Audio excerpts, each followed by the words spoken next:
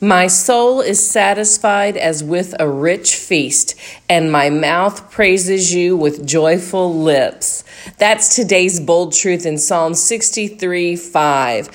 Sometimes are we satisfied with God and His Word and His presence? Is our soul fully satisfied as it is with a rich feast? I don't know. That gives us pause to ponder sometimes, but it's a bold truth, and it lets us know that our soul can be satisfied as with a rich feast with the presence of God. And does our mouth always praise with joyful lips? Let's make sure today that we are praising with joyful lips and that our soul is satisfied as with a rich feast. Have a blessed day.